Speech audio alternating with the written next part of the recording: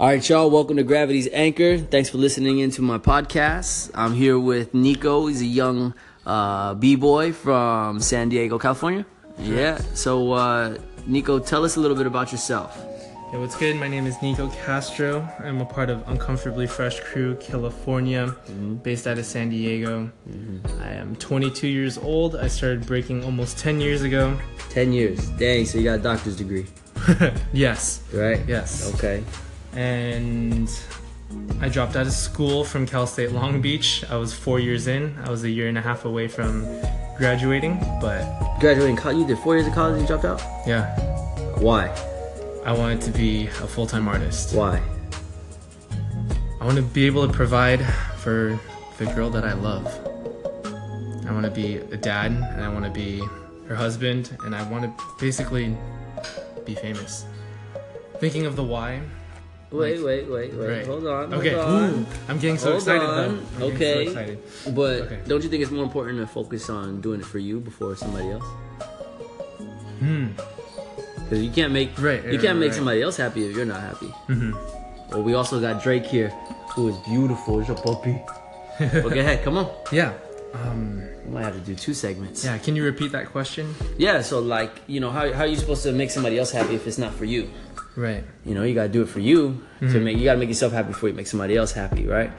So I just, you want to do it for her, which is great. For sure. But she gets to reap the benefits of you doing it for you. So let's move into why do you want to be famous?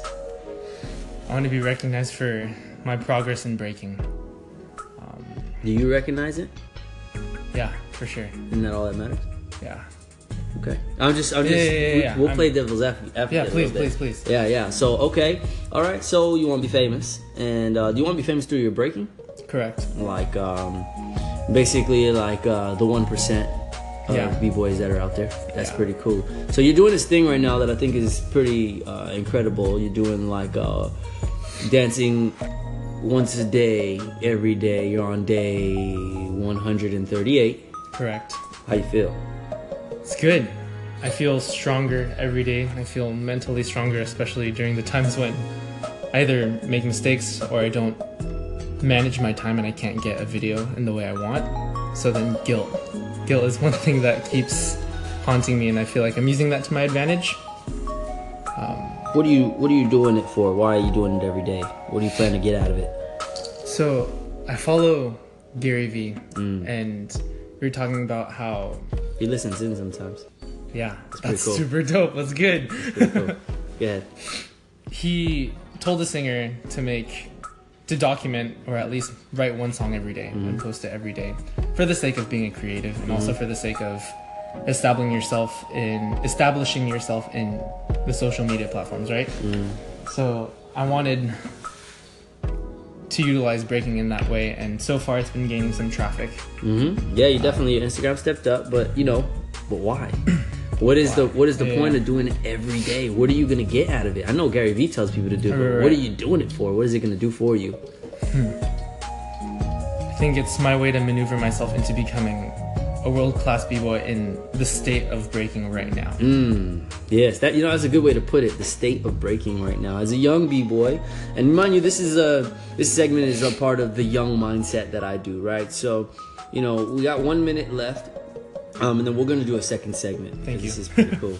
So, how do you see the scene today, if you can say that in 40 seconds?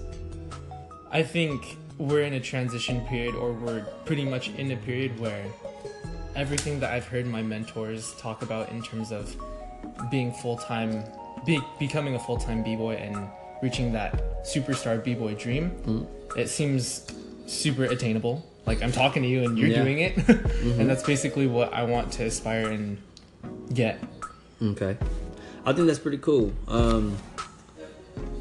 We're going to end this segment real fast. I want to thank everybody and make sure that you guys listen to part 2, because I am going to hit them with a curveball, y'all. Please. All right. Yo, once again, thanks guys for listening to Gravity's Anchor Podcast. We're on segment 2 with Nico. And we're gonna just catch up and And Nico says he wants to be famous through breaking, which is amazing. And it's almost like you want to live the b-boy dream, right? Basically. Which is man, it's not all it seems to be. I gotta be honest with you. It's cool. You get to travel the world. That's great. But a lot of the people out there, they don't have home. They don't have family. They don't. I'll tell you, one time I went to BC1, and it was during Thanksgiving. And they just were all doing something. Nobody wants to. They don't think about, let's sit down together and eat. Man. It's not like you. It's not like you think, because they're just so on the go. And that's not all of them, but it's a big majority. So the lifestyle is cool though. Traveling, you see new places, you get to see hella cultures and stuff like that. But it's why you do it. Is why I say it's not all it's cracked up to be. That's why you gotta make sure that your why is very important, and so why do you want to be famous? Like, what is it gonna do for you? Like, what are you thinking? Like, all right, so you live the b-boy dream, right? Like, okay, now what happens? Now you're traveling the world. This is gonna happen for you probably in the next year, right? Right. You're right there. So what happens now? You're doing it now. What happens now? You go and you want to win all these big competitions. That'd probably be the next step, right? Okay, now you win those competitions. So, the timeline I had considered was establish my credibility as a world-class b-boy, and then start a company or build a company. Yeah. Very. See, that's that young mindset. That's great. Go ahead, continue. I just want a stable income. Doesn't have to be what the superstar perception is. Stable income. Okay. Yeah, because thankfully I've heard that harsh reality before, right? Yeah. Like you wish, like I wish it was true, because it's getting there, but it's not there yet. Okay. It is. Like, I make stable money with breaking. Right. Yeah, I have a salary, right? And you have 3 kids. Yeah, gonna be 4, right? So but it's through my sponsorship. So it's definitely gonna be through a sponsorship, right? That's gonna be your stability. But then it gets to a point where what else can you do, So it's really important that you realize and that you see. He's mad funny. That you see, the bigger picture, which it seems like already you have. So you teach. Right. You started a little LLC. Yeah. What's it called? It's called Break 58. So one of the area codes here in this area of San Diego is called 858. Yeah, no doubt. Break 58. Dang, that's tight. Thank you. That's tight. I had a friend make it, but yeah. What happens if your business expands? If it expands? It's not the area code no more. No. Then that's okay. I'll keep it. People are going to have to settle with it. The business is going to be so good, people like it. What do you teach? I teach basic breakdancing. What's basics? Whoa. I see where this is going. Whoa. What are basics? Physically, it's what I perceived as the traditional movement. And when I say traditional movement, is it inappropriate to say 6 steps or kickouts, and just give people an understanding of what it means to go up all the way to down and freeze? It's an ignorant statement. Okay. But it's not, being ignorant is not bad, right? It's an ignorant statement, right? So, could you help me not be ignorant? Yeah. So a 6-step is not your basic movement. Breaking didn't start with a 6-step. It started with a pose, get down to the ground, pose, look good, step. Yeah. So actually, I think the fundamental movement or the basic movement of breaking starts and has to do with balance and steps and poses. And I think it's presentation. Is the basic fundamentals of breaking.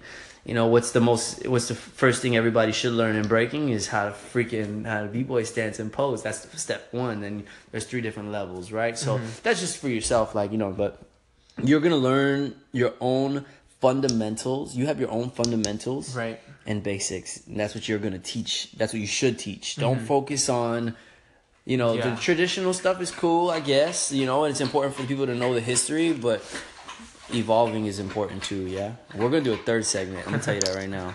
I feel like it's flying by, right? It is. Yo, Nico, tell me something.